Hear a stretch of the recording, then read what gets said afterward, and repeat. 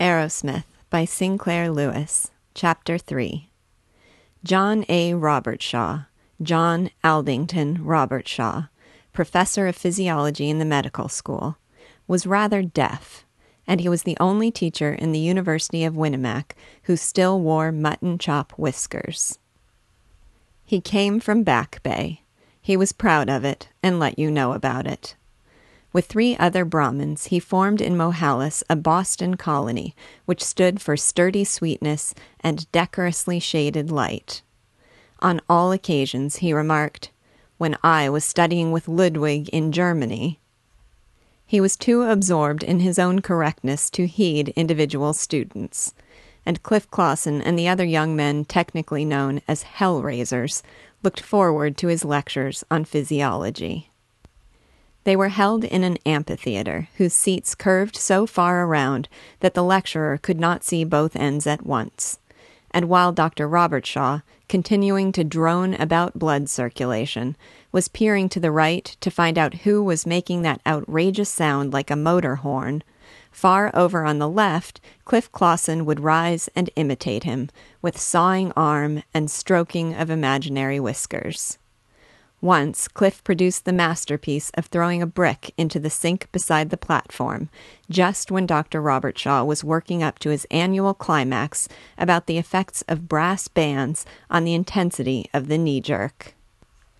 Martin had been reading Max Gottlieb's scientific papers, as much of them as he could read, with their morass of mathematical symbols, and from them he had a conviction that experiments should be something dealing with the foundations of life and death, with the nature of bacterial infection, with the chemistry of bodily reactions. When Robertshaw chirped about fussy little experiments, standard experiments, maiden-aunt experiments, Martin was restless. In college, he had felt that prosody and Latin composition were futile, and he had looked forward to the study of medicine as illumination. Now, in melancholy worry about his own unreasonableness, he found that he was developing the same contempt for Robertshaw's rules of the thumb, and for most of the work in anatomy. The professor of anatomy, Dr. Oliver O. Stout, was himself an anatomy, a dissection chart, a thinly covered knot of nerves and blood vessels and bones. Stout had precise and enormous knowledge. In his dry voice, he could repeat more facts about the left little toe than you would have thought anybody would care to learn regarding the left little toe. No discussion at the Di Gamma Pi supper table was more violent than the incessant debate over the value to a doctor, a decent, normal doctor who made a good living and did not worry about reading papers at medical associations, of remembering anatomical terms. But no matter what they thought, they all ground at learning the lists of names which enable a man to crawl through examinations and become an educated person, with a market value of $5 an hour. Unknown sages had invented rhymes which enabled them to memorize. At supper, the 30 piratical digams, sitting at a long and spotty table, devouring clam chowder and beans and codfish balls and banana layer cake, the freshman earnestly repeated after a senior, "On old Olympus' topmost top, a fat-eared German viewed a hop." Thus, by association with the initial letters, they mastered the 12 cranial nerves: olfactory, optic, oculomotor, trochlear, and the rest. To the digams, it was the world's noblest poem, and they remembered it for years after they had become practicing physicians, and altogether forgotten the names of the nerves themselves. Part 2. In Dr. Stout's anatomy lectures, there were no disturbances, but in his dissecting room were many pleasantries. The mildest of them was the insertion of a firecracker in the cadaver on which the 2 virginal and unhappy coeds worked. The real excitement during freshman year was the incident of Cliff Clausen and the pancreas. Cliff had been elected class president for the year because he was full of greetings. He never met a classmate in the hall of Maine Medical without shouting, "How's your vermiform appendix functioning this morning?" Or, "I bid thee a lofty greeting, old pediculosis." With booming decorum, he presided at class meetings, indignant meetings, to denounce the proposal to let the Aggies use the North Side tennis courts. But in private life, he was less decorous. The terrible thing happened when the Board of Regents were being shown through the campus. The regents were the supreme rulers of the university. They were bankers and manufacturers and pastors of large churches. To them, even the president was humble. Nothing gave them more interesting thrills than the dissecting room of the medical school. The preachers spoke morally of the effect of alcohol on paupers, and the bankers of the disrespect for savings accounts which is always to be seen in the kind of men who insist on becoming cadavers. In the midst of the tour, led by Dr. Stout and the umbrella-carrying secretary of the university, the plumpest and most educational of all the bankers stopped near Cliff Clawson's dissecting table, with his derby hat reverently held behind him. And into that hat Cliff dropped a pancreas. Now, a pancreas is a damp and disgusting thing to find in your new hat, and when the banker did so find one, he threw down the hat and said that the students of Winnemac had gone to the devil. Dr. Stout and the secretary comforted him. They cleaned the derby and assured him that vengeance should be done on the man who could put a pancreas in a banker's hat. Dr. Stout summoned Cliff as president of the freshmen. Cliff was pained. He assembled the class. He lamented that any Winnemac man could place a pancreas in a banker's hat, and he demanded that the criminal be manly enough to stand up and confess. Unfortunately, the Reverend Ira Hinckley, who sat between Martin and Angus Dewar, had seen Cliff drop the pancreas. He growled, "This is outrageous. I'm going to expose Clawson, even if he is a frat brother of mine." Martin protested. "Cut it out. You don't want to get him fired." "He ought to be." Angus Dewar turned in his seat, looked at Ira, and suggested, "Will you kindly shut up?" And as Ira subsided, Angus became to Martin more admirable and more hateful than ever. Part 3. When he was depressed by a wonder as to why he was here, listening to a Professor Robertshaw repeating verses about fat-eared Germans, learning the trade of medicine like Fatty Pfaff or Irving Waters, then Martin had relief in what he considered debauches. Actually, they were extremely small debauches. They rarely went beyond too much lager in the adjacent city of Zenith, or the smiles of a factory girl parading the sordid back avenues.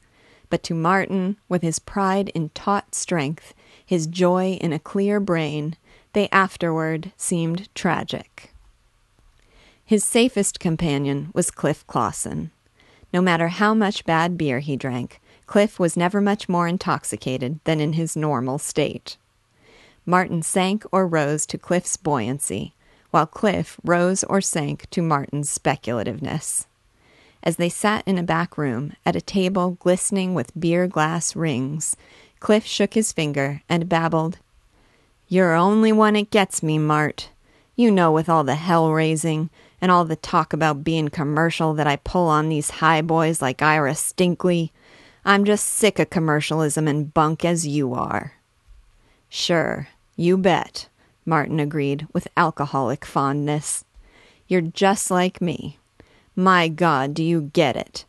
Doughface like Irving Waters or heartless climber like Angus Dewar. And then old Gottlieb, ideal of research, never being content with what seems true. Alone, not caring a damn, square-toed as a captain on the bridge, working all night, getting to the bottom of things." "That stuff. That's my idea, too. Let's have another beer. Shake you for it," observed Cliff Clawson. Zenith, with its saloons, was 15 miles from Mohalis and the University of Winnemac, half an hour by the huge, roaring, steel interurban trolleys, and to Zenith the medical students went for their forays. To say that one had gone into town last night was a matter for winks and leers. But with Angus Dewar, Martin discovered a new Zenith. At supper, Dewar said abruptly, "Come into town with me and hear a concert." For all his fancied superiority to the class, Martin was illimitably ignorant of literature, of painting, of music. That the bloodless and acquisitive Angus Dewar should waste time listening to fiddlers was astounding to him. He discovered that Dewar had enthusiasm for two composers, called Bach and Beethoven, presumably Germans, and that he himself did not yet comprehend all the ways of the world. On the interurban, Dewar's gravity loosened, and he cried, "Boy, if I hadn't been born to carve up innards, I'd have been a great musician. Tonight I'm going to lead you right into heaven." Martin found himself in a confusion of little chairs and vast gilded arches, of polite but disapproving ladies with programs in their laps, unromantic musicians making unpleasant noises below, and, at last, incomprehensible beauty, which made for him pictures of hills and deep forests, then suddenly became achingly long-winded. He exulted, "I'm going to have 'em all. The fame of Max Gottlieb, his ability, and the lovely music and lovely women. Golly, I'm going to do big things and see the world. Will this piece never quit?" Part 4. It was a week after the concert that he rediscovered Madeline Fox. Madeline was a handsome, high-colored, high-spirited, opinionated girl whom Martin had known in college. She was staying on, ostensibly to take a graduate course in English, actually to avoid going back home. She considered herself a superb tennis player. She played it with energy and voluble swoopings and large lack of direction. She believed herself to be a connoisseur of literature. The fortunates to whom she gave her approval were Hardy, Meredith, Howells, and Thackeray, none of whom she had read for 5 years. She had often reproved Martin for his inappreciation of Howells, for wearing flannel shirts, and for his failure to hand her down from streetcars in the manner of a fiction hero.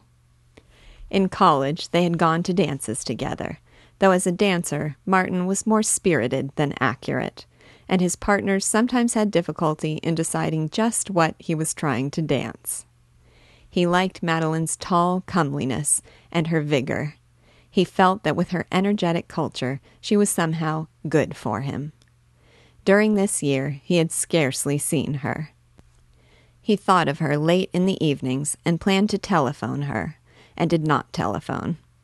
But as he became doubtful about medicine, he longed for her sympathy, and on a Sunday afternoon of spring, he took her for a walk along the Chaloosa River. From the river bluffs, the prairie stretches in exuberant rolling hills. In the long barley fields, the rough pastures, the stunted oaks and brilliant birches, there is the adventurousness of the frontier. And like young plainsmen, they tramped the bluffs and told each other they were going to conquer the world. He complained, "These damn medics." "Oh, Martin, do you think damn is a nice word?" said Madeline. He did think it was a very nice word indeed, and constantly useful to a busy worker. But her smile was desirable.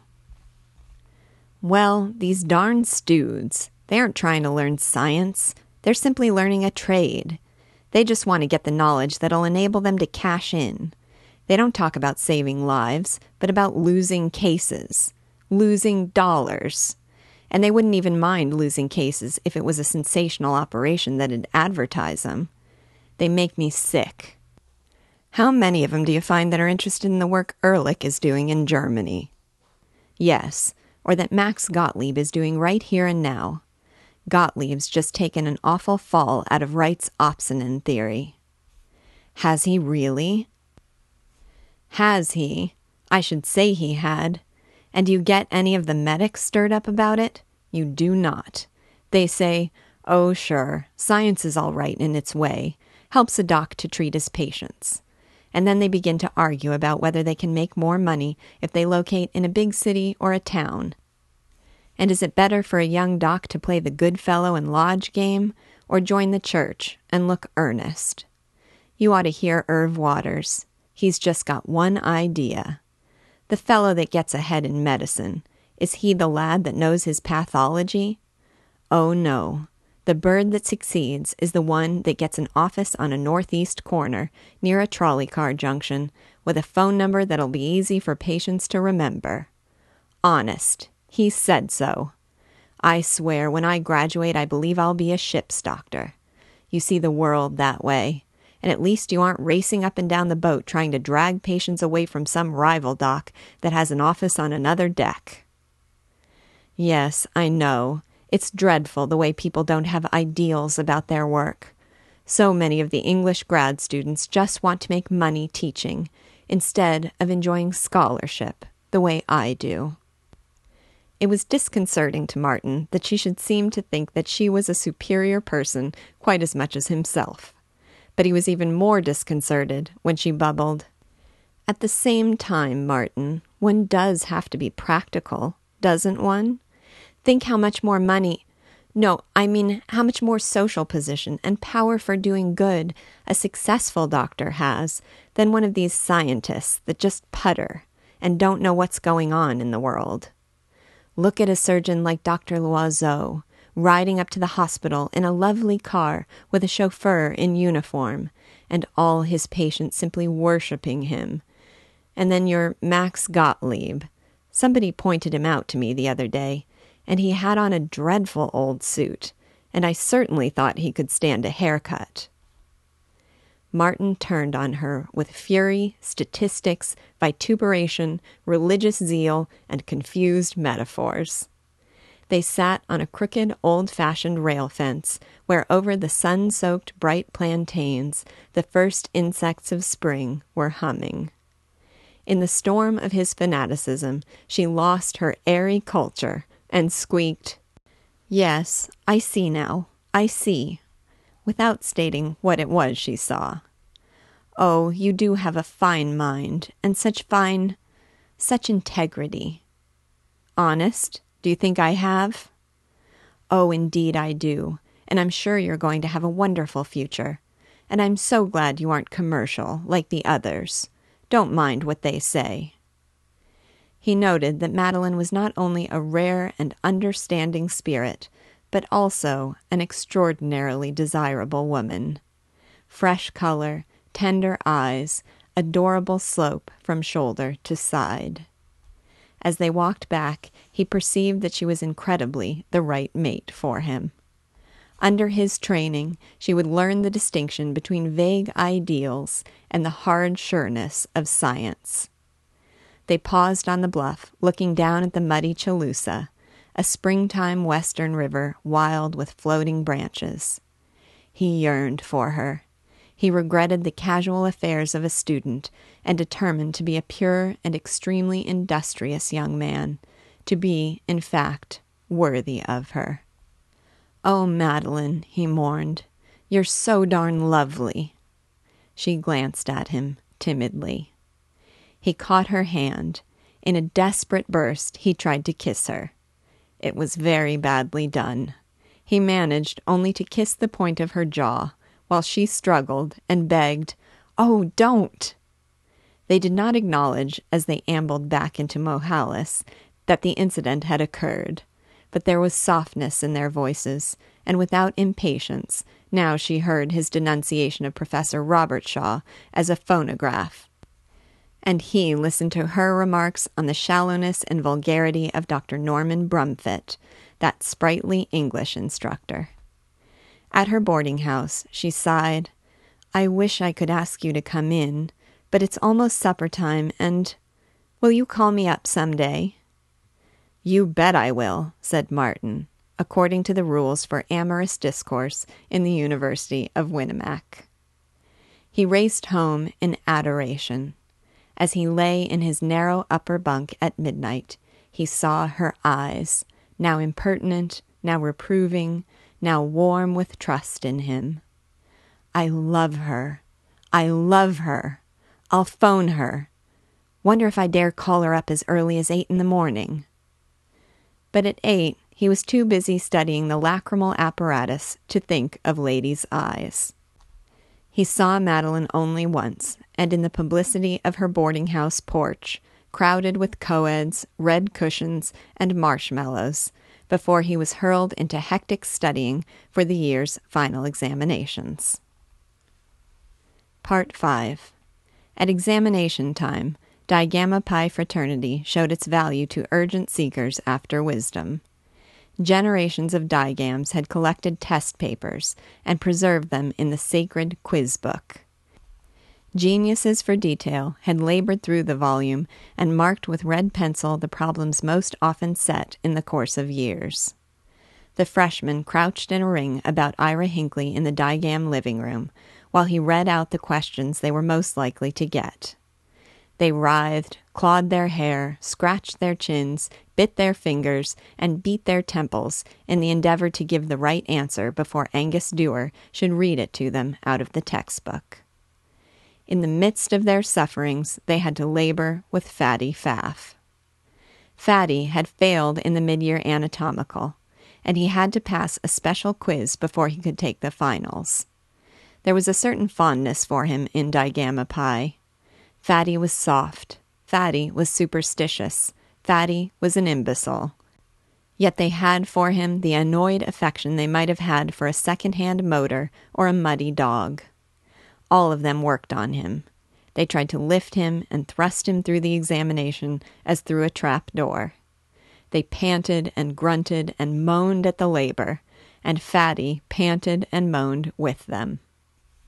The night before his special examination, they kept him at it till 2, with wet towels, black coffee, prayer, and profanity. They repeated lists, lists, lists to him. They shook their fists in his mournful red round face and howled, "Damn you! Will you remember that the bicuspid valve is the same as the mitral valve and not another one?" They ran about the room, holding up their hands and wailing, "Won't you ever remember nothing about nothing?" and charged back to purr with fictive calm. "Now, no use getting fussed, Fatty. Take it easy. Just listen to this, quietly, will ya? And try," coaxingly. "Do try to remember one thing, anyway." They led him carefully to bed. He was so filled with facts that the slightest jostling would have spilled them. When he awoke at 7, with red eyes and trembling lips, he had forgotten everything he had learned. "There's nothing for it," said the president of Di Gamma Pi. "He's got to have a crib, and take his chance on getting caught with it. I thought so. I made one out for him yesterday. It's a Lulu. It'll cover enough of the questions so he'll get through." Even the Reverend Ira Hinckley, since he had witnessed the horrors of the midnight before, went his ways ignoring the crime. It was Fatty himself who protested, "Gee, I don't like to cheat. I don't think a fellow that can't get through an examination had hardly ought to be allowed to practice medicine. That's what my dad said." They poured more coffee into him, and, on the advice of Cliff Clawson, who wasn't exactly sure what the effect might be, but who was willing to learn, they fed him a potassium bromide tablet. The president of Di Gamma, seizing Fatty with some firmness, growled, "I'm going to stick this crib in your pocket. Look here, in your breast pocket, behind your handkerchief." "I won't use it. I don't care if I fail," whimpered Fatty. "That's all right, but you keep it there. Maybe you can absorb a little information from it through your lungs, for God knows—" The president clenched his hair. His voice rose, and in it was all the tragedy of night watches and black drafts and hopeless retreats. "God knows you can't take it in through your head." They dusted Fatty, they stood him right side up, and pushed him through the door, on his way to anatomy building. They watched him go, a balloon on legs, a sausage in corduroy trousers. Is it possible he's going to be honest? Marveled Cliff Clawson. Well, if he is, we better go up and begin packing his trunk. And this old frat'll never have another goat like Fatty, grieved the president. They saw Fatty stop, remove his handkerchief, mournfully blow his nose, and discover a long, thin slip of paper. They saw him frown at it, tap it on his knuckles, begin to read it, stuff it back into his pocket, and go on with a more resolute step. They danced hand in hand about the living room of the fraternity, piously assuring one another, "He'll use it.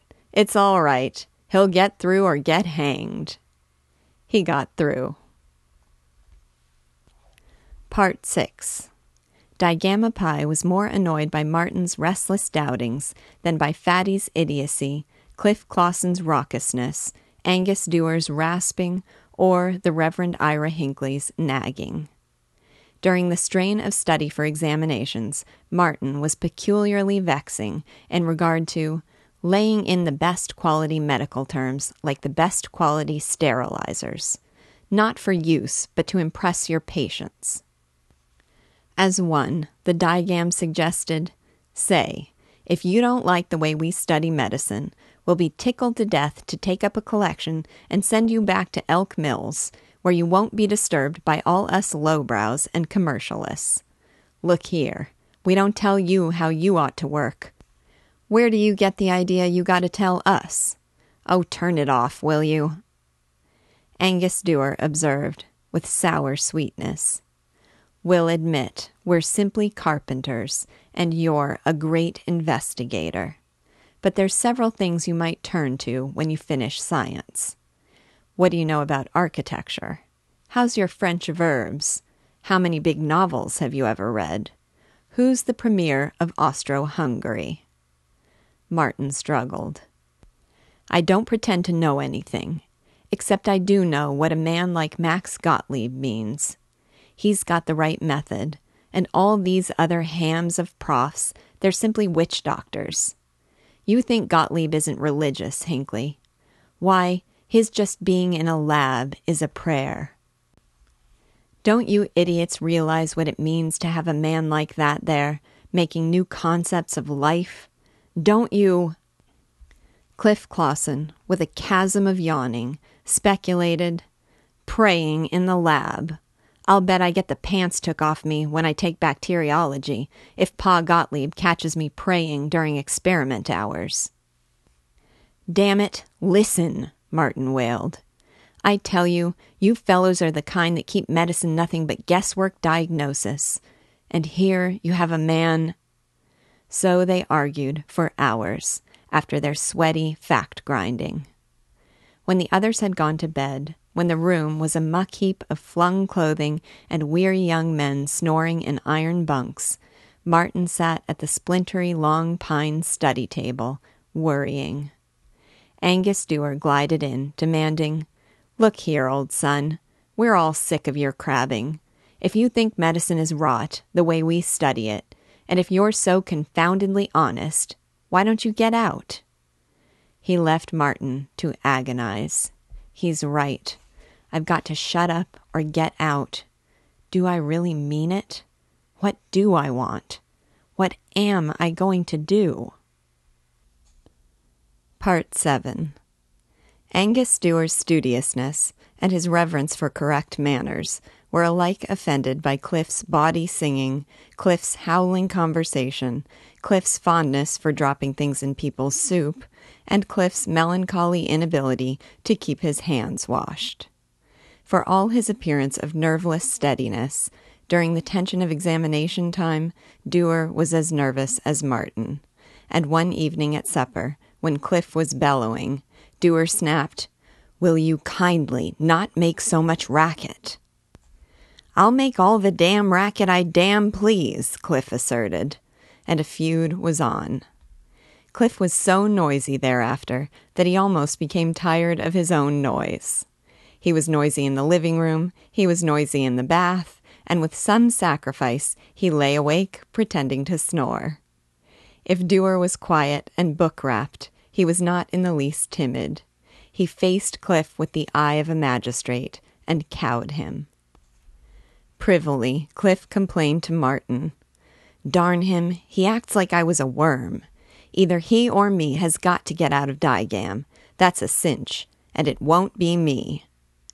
He was ferocious and very noisy about it, and it was he who got out. He said that the Dighams were a bunch of bum sports, don't even have a decent game of poker. But he was fleeing from the hard eyes of Angus Dewar. Martin resigned from the fraternity with him, planned to room with him the coming autumn. Cliff's blustering rubbed Martin as it did Dewar. Cliff had no reticences. When he was not telling slimy stories, he was demanding, "How much you pay for those shoes? Must think you're a Vanderbilt." Or, "Did I see you walking with that Madeline Fox femme? What you trying to do?" But Martin was alienated from the civilized, industrious, nice young men of Digamma Pi, in whose faces he could already see prescriptions, glossy white sterilizers, smart enclosed motors, and glass office signs in the best gilt lettering. He preferred a barbarian loneliness, for next year he would be working with Max Gottlieb, and he could not be bothered. That summer he spent with a crew installing telephones in Montana. He was a lineman in the wire gang. It was his job to climb the poles, digging the spurs of his leg irons into the soft and silvery pine, to carry up the wire, lash it to the glass insulators, then down and to another pole. They made perhaps 5 miles a day. At night they drove into little rickety wooden towns. Their retiring was simple. They removed their shoes and rolled up in a horse blanket. Martin wore overalls and a flannel shirt. He looked like a farmhand. Climbing all day long, he breathed deep, his eyes cleared of worry, and one day he experienced a miracle. He was atop a pole, and suddenly, for no clear cause, his eyes opened and he saw.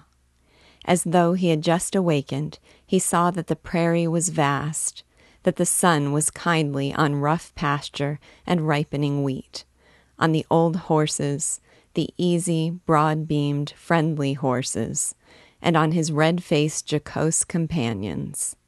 He saw that the meadowlarks were jubilant, and blackbirds shining by little pools, and with the living sun, all life was living. Suppose the Angus Dewars and the Irving Waterses were tight tradesmen. What of it? "I'm here," he gloated. The wire gang were as healthy and as simple as the west wind.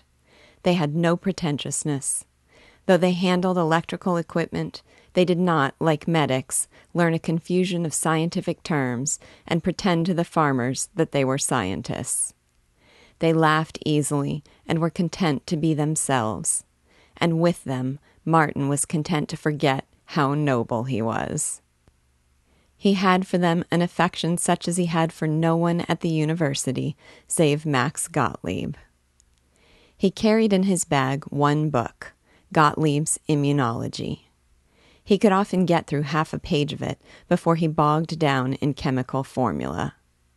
Occasionally, on Sundays or rainy days, he tried to read it, and longed for the laboratory.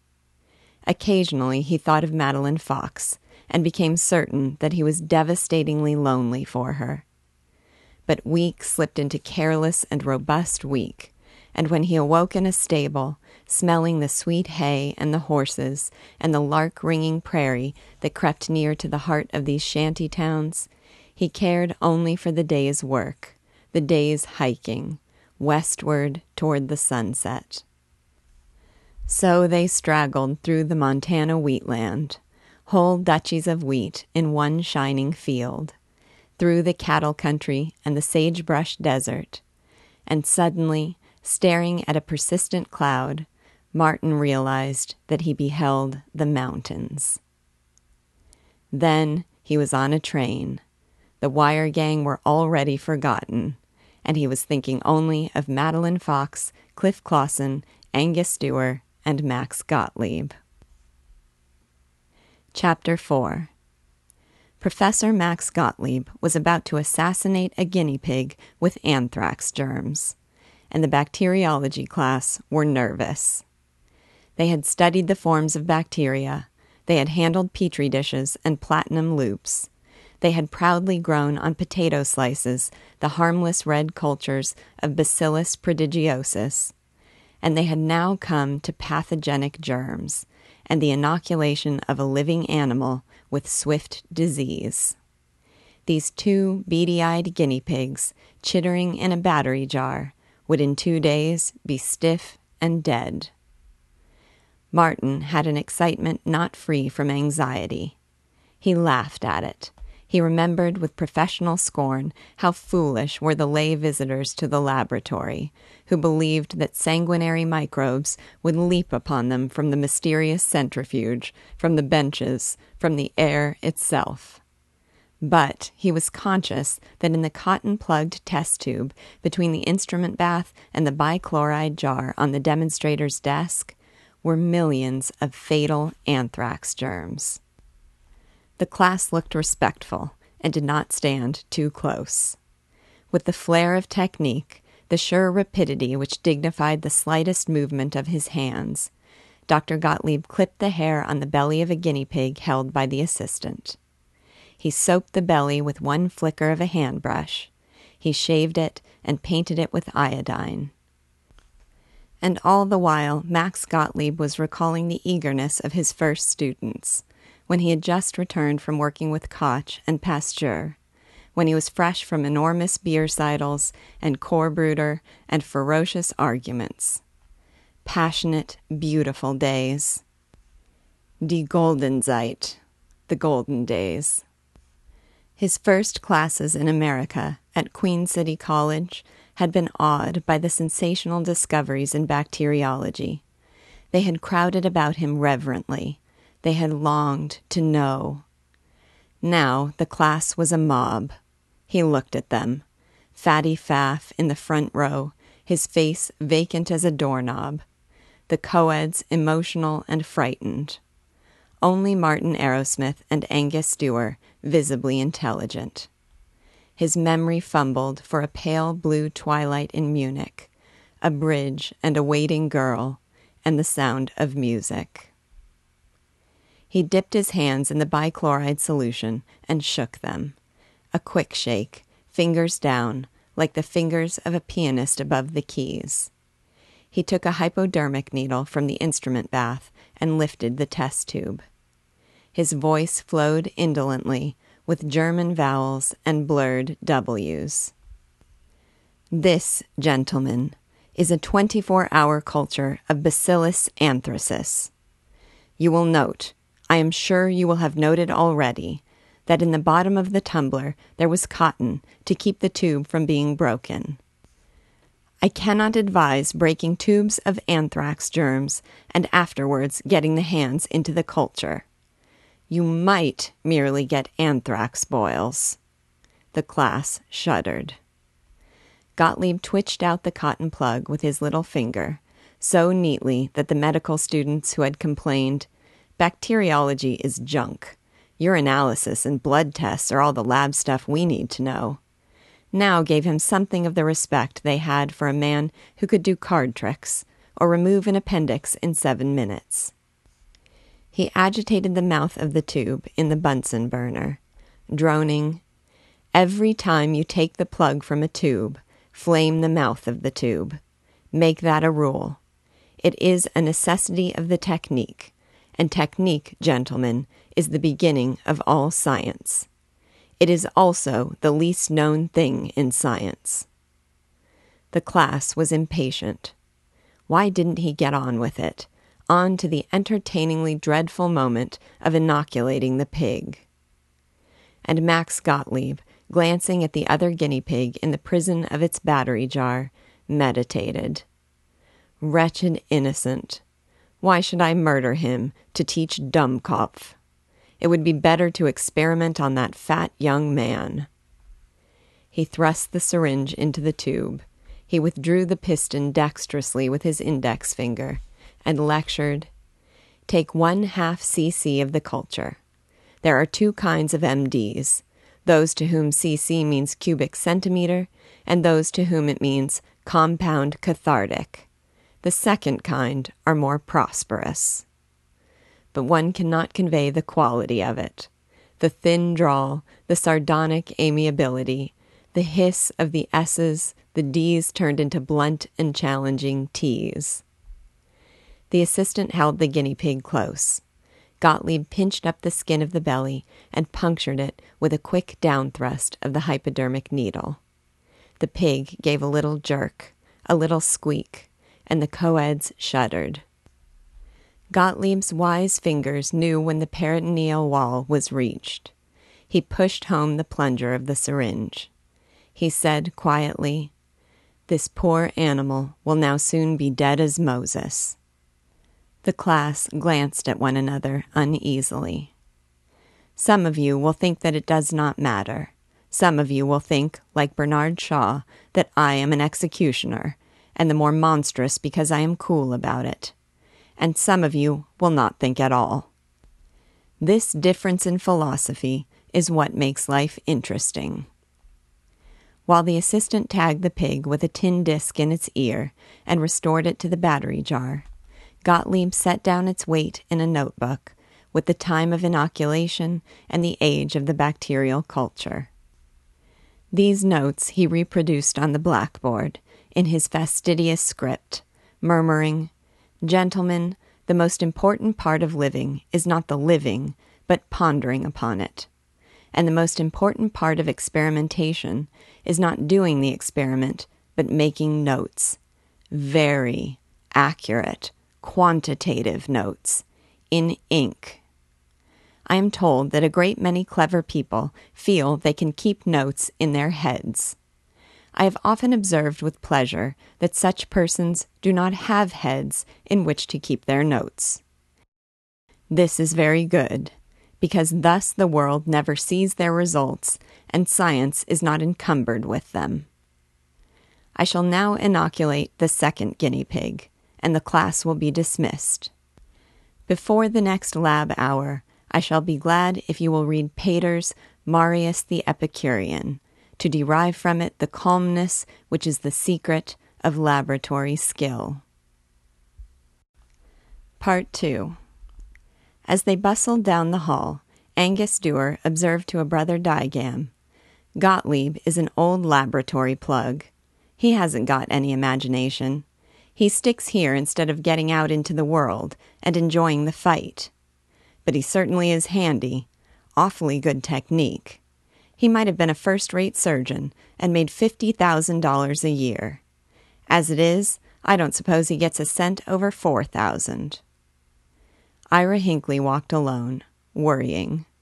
He was an extraordinarily kindly man, this huge and bumbling parson.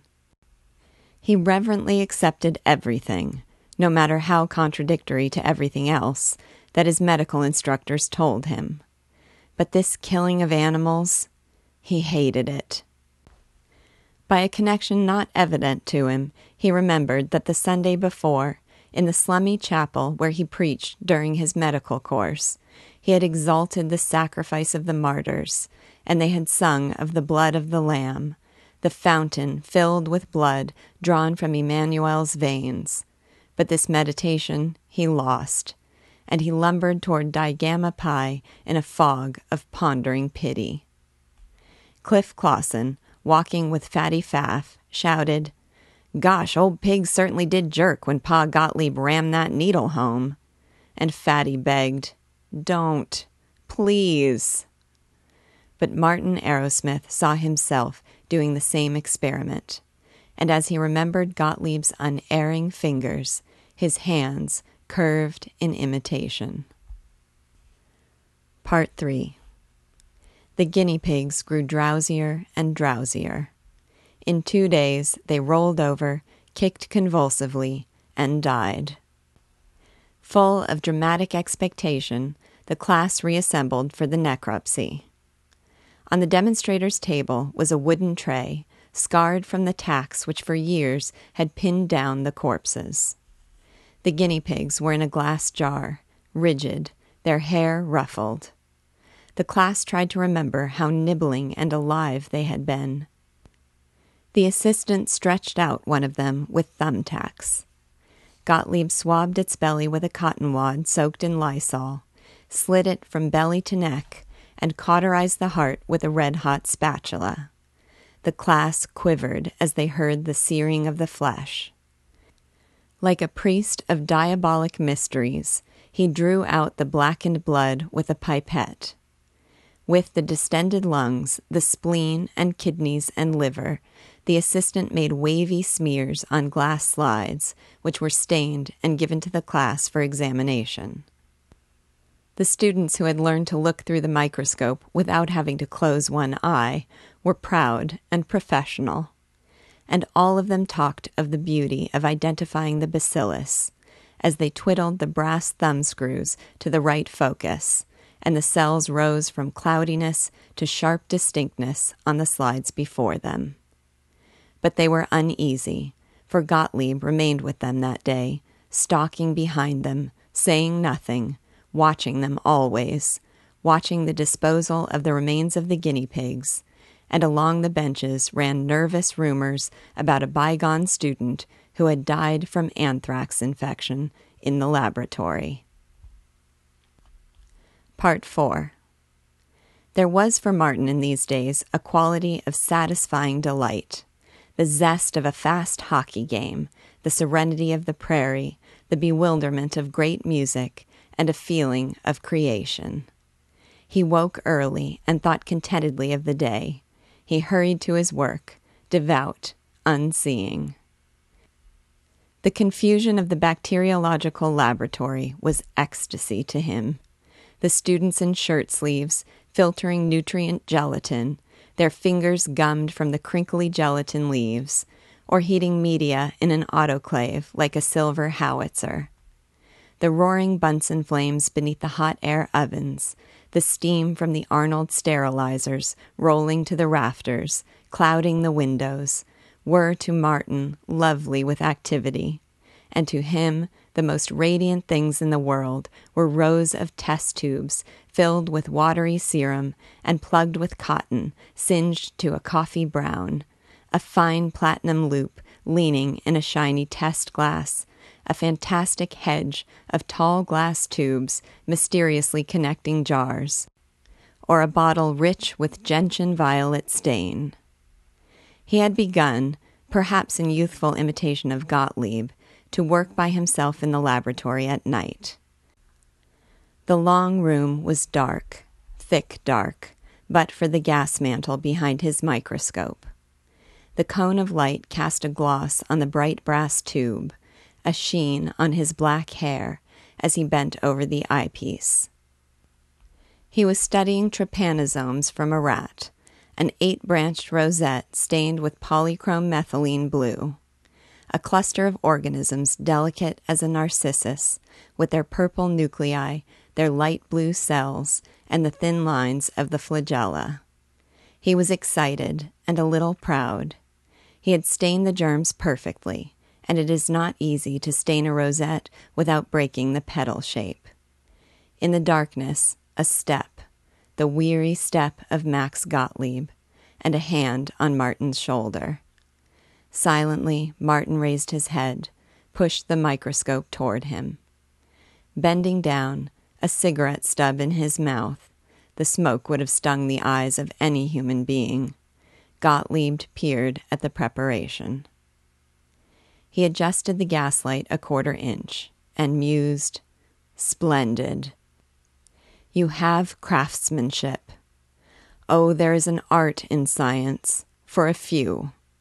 You Americans, so many of you, all full with ideas, but you are impatient with the beautiful dullness of long labors.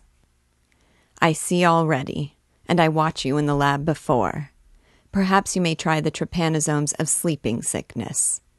They are very, very interesting, and very, very ticklish to handle. It is quite a nice disease. In some villages in Africa, 50% of the people have it, and it is invariably fatal. Yes, I think you might work on the bugs." Which, to Martin, was getting his brigade in battle. "I shall have," said Gottlieb, "a little sandwich in my room at midnight. If you should happen to work so late, I should be very pleased if you would come to have a bite." Diffidently, Martin crossed the hall to Gottlieb's immaculate laboratory at midnight. On the bench were coffee and sandwiches, curiously small and excellent sandwiches, foreign to Martin's lunchroom taste. Gottlieb talked till Cliff had faded from existence, and Angus Dewar seemed but an absurd climber. He summoned forth London laboratories, dinners on frosty evenings in Stockholm, walks on the Pincio with sunset behind the dome of San Pietro, extreme danger and overpowering disgust from excreta-smeared garments in an epidemic at Marseille. His reserve slipped from him, and he talked of himself and of his family as though Martin were a contemporary. The cousin, who was a colonel in Uruguay, and the cousin, a rabbi, who was tortured in a pogrom in Moscow. His sick wife, it might be cancer. The 3 children, the youngest girl, Miriam, she was a good musician, but the boy, the 14-year-old, he was a worry. He was saucy. He would not study. Himself, he had worked for years on the synthesis of antibodies. He was at present in a blind alley, and at Mohalis there was no one who was interested, no one to stir him, but he was having an agreeable time massacring the Opsonin theory, and that cheered him.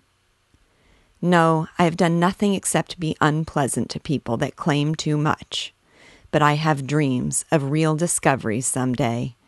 And, no, not 5 times in 5 years do I have students who understand craftsmanship and precision and maybe some big imagination in hypotheses. I think perhaps you may have them, if I can help you, so. I do not think you will be a good doctor. Good doctors are fine. Often they are artists, but their trade, it is not for us lonely ones that work in labs. Once I took an MD label. In Heidelberg, that was. Herr Gott, back in 1875. I could not get much interested in bandaging legs and looking at tongues. I was a follower of Helmholtz. What a wild, blithering young fellow. I tried to make researches in the physics of sound. I was bad, most unbelievable. But I learned that in this vale of tears there is nothing certain but the quantitative method. And I was a chemist, a fine stink-maker was I, and so into biology and much trouble. It has been good. I have found 1 or 2 things. And if sometimes I feel an exile, cold, I had to get out of Germany one time for refusing to sing Die Wacht am Rhein, and trying to kill a cavalry captain. He was a stout fellow. I had to choke him. You see, I am boasting, but I was a lively curl 30 years ago. Ah, so. There is but one trouble of a philosophical bacteriologist. Why should we destroy these amiable pathogenic germs? Are we too sure when we regard these, most unbeautiful young students attending YMCAs and singing Dinkel songs and wearing hats with initials burned into them? Is it worthwhile to protect them from the so elegantly functioning Bacillus typhosus with its lovely flagella? You know, once I asked Dean Silva, would it not be better to let loose the pathogenic germs on the world, and so solve all economic questions? But he did not care for my method. Oh well, he is older than I am. He also gives, I hear, some dinner parties with bishops and judges present, all in nice clothes. He would know more than a German Jew who loves Father Nietzsche and Father Schopenhauer, but damn him, he was teleological-minded. And Father Koch and Father Pasteur and Brother Jacques Loeb and Brother Arrhenius. Ja, I talk foolishness. Let us go look at your slides, and so, good night. When he had left Gottlieb at his stupid brown little house, his face as reticent as though the midnight supper and all the rambling talk had never happened. Martin ran home, altogether drunk.